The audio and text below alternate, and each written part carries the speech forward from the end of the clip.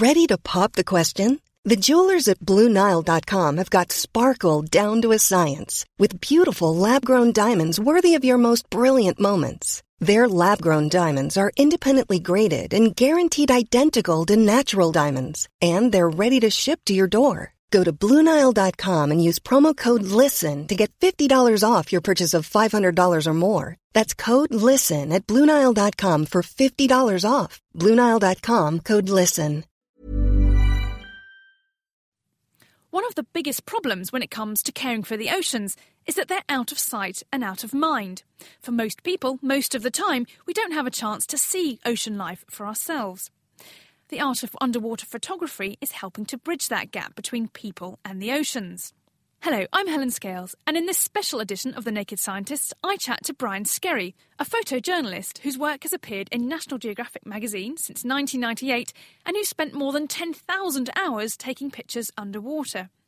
When he ventures beneath the waves with his camera, Brian searches out not just for the most captivating images of aquatic life, but he also looks for ways of portraying the many problems that face the ocean realm today.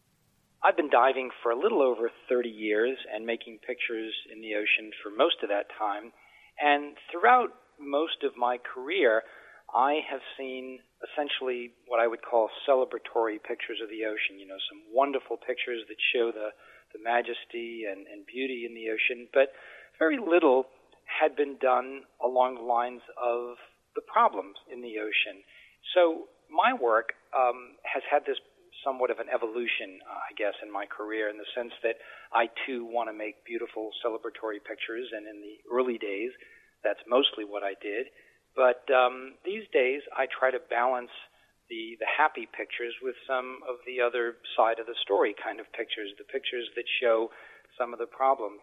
I'd like to think that my images and my stories are helping people to get a better grasp of these sometimes complex issues that occur in the ocean. Sure. And I wanted to ask you, it seems to me that a group of animals that is especially close to your heart are the sharks, and they really suffer from a serious image crisis still, you know, with a lot of people really thinking that they're mindless killers.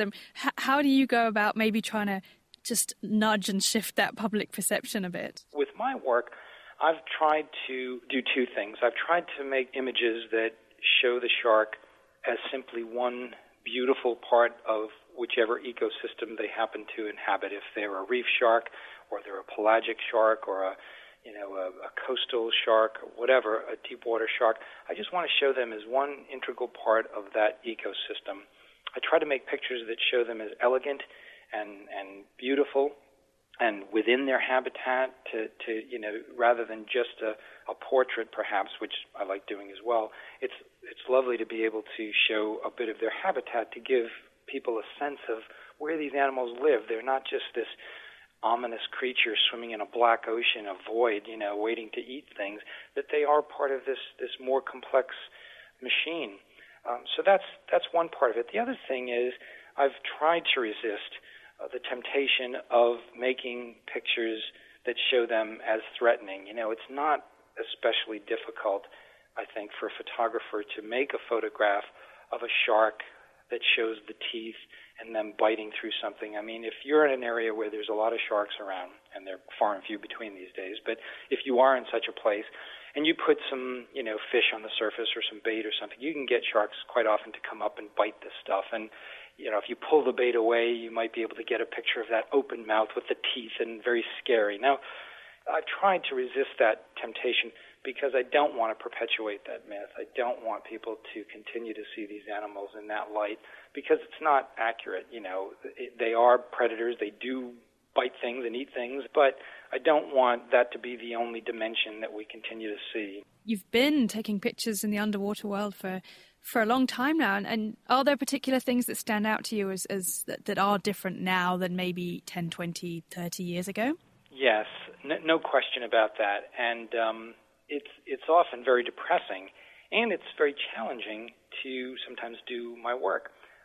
I've done stories recently in the Caribbean, for example, in sections of the Caribbean that I was able to ultimately make some wonderful pictures and deliver the story as intended, but it took me much longer simply because the habitats were a shadow of what they used to be.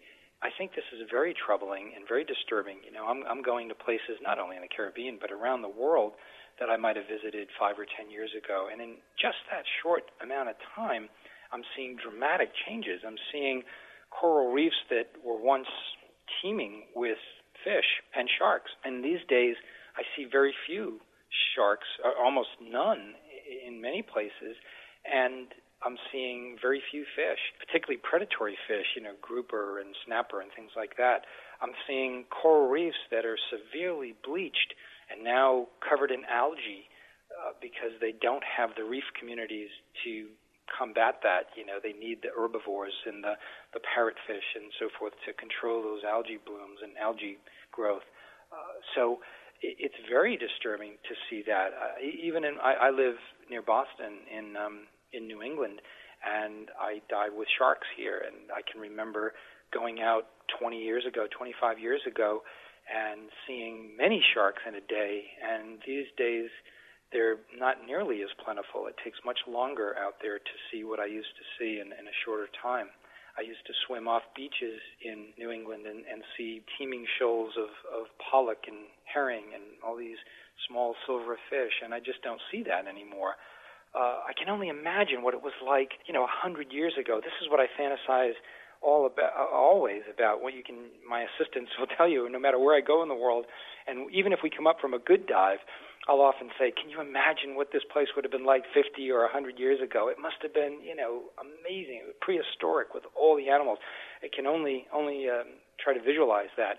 However, I guess I'm somewhat of an eternal optimist. I'm a realist, but I'm also a bit of an optimist, and I have seen places that have rebounded. I did a story a few years ago in New Zealand. I went to a number of MPAs, marine protected areas, that had been designated there, and I saw great resilience. I saw great rebounding. I saw places that had once been completely denuded. I mean, there was hardly any fish, I was told, and there was no great communities within the ecosystem, and now they were lush and thriving and doing really well. I actually met with sort of an old-time diver who was diving there in the 1950s and 60s, and over tea one afternoon he said, Brian, diving here now is better today than it was in the 1960s. And that really struck me because I don't think I've ever heard that about anywhere else in the world. But here it was true, and that was because of full no-take protection. They had designated this place off-limits to both commercial and sport fishing, and it had rebounded. It had come back to sort of this natural state. So we now have a baseline of what that place should look like, and we can use that for conservation elsewhere. So I do think there's hope, and I do think these are the stories that need to be told. We're losing this stuff very, very rapidly, and we have this shifting baseline mentality where we don't remember necessarily what it was like long ago. So we need to create protected places that come back to a natural state, and then we can see. The ocean's resilient, but we need to listen and we need to act. I'm really kind of fascinated to know just a little bit about the sort of actual practicalities of when you go on a dive and are there times when you just have the wrong camera and there's nothing you can do about it? That must be one of those challenges, I guess. Absolutely. You are quite limited in underwater photography by a number of things. You're limited, first of all, by your air supply. You can only stay underwater for a certain amount of time until the air in your tank, or even if you're using a rebreather and you closed circuit and you can stay down for much longer, you're still limited. You can't stay down indefinitely. You're limited by thermal regulations. You're going to get cold. Even in the warmest water, if the water is very, very warm, tropical water, you're still going to be limited. You're eventually going to get cold and have to get out. Photographically, as you pointed out, you're limited by other things. Historically, I used to shoot film before digital, so I was limited to 36 frames on a roll of film. That was it. I had to be very choosy, very selective about the pictures I was taking. Fortunately, today with digital, I can shoot 600 high-resolution pictures on a single dive or with that single camera. So I have much more latitude and can be more creative and take more chances. So that's good, but we are still limited to a single lens.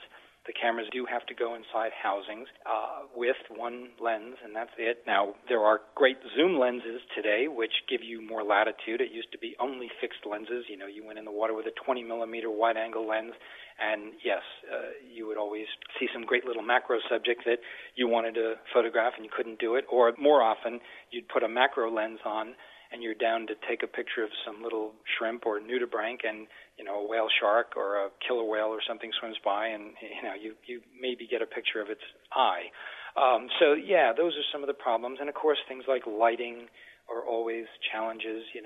We're rather primitive as underwater photographers in comparison to our terrestrial counterparts, because we have usually one or two underwater strobes, lights on our camera, which is not the best way to light a subject. There are much more creative things that you can do if you have the ability to do that, but underwater you oftentimes can't. So I try to, if I have the latitude, if I'm on a coral reef, I'll bring down movie lights or cable lights from the surface, and I'll try to backlight things or side light them, or gel a light to give it a different color temperature to bring out certain details in what I'm seeing down there. But we're still quite primitive overall compared to surface photographers. But all in all, it's worked okay. That was photojournalist Brian Skerry talking to me, Helen Scales, about his work that captures both the beauty and the problems of the oceans. Well, you can hear more from Brian and more about art and the oceans in the latest episode of the Naked Oceans podcast. We chat with underwater sculptor Jason DeCaires-Taylor and find out how his artwork gets transformed into artificial reefs. And we'll hear about a man who brought stunning images of underwater life to the masses long before the invention of underwater cameras. You can find all that at thenakedscientist.com/oceans. Thanks for listening. Catch you next time. Imagine the softest sheets you've ever felt. Now imagine them getting even softer over time. That's what you'll feel with Boll & Branch's organic cotton sheets. In a recent customer survey, 96% replied that Boll & Branch sheets get softer with every wash. Start getting your best night's sleep in these sheets that get softer and softer for years to come. Try their sheets with a 30-night guarantee. Plus, get 15% off your first order at bollandbranch.com. Code BUTTERY. Exclusions apply. See site for details.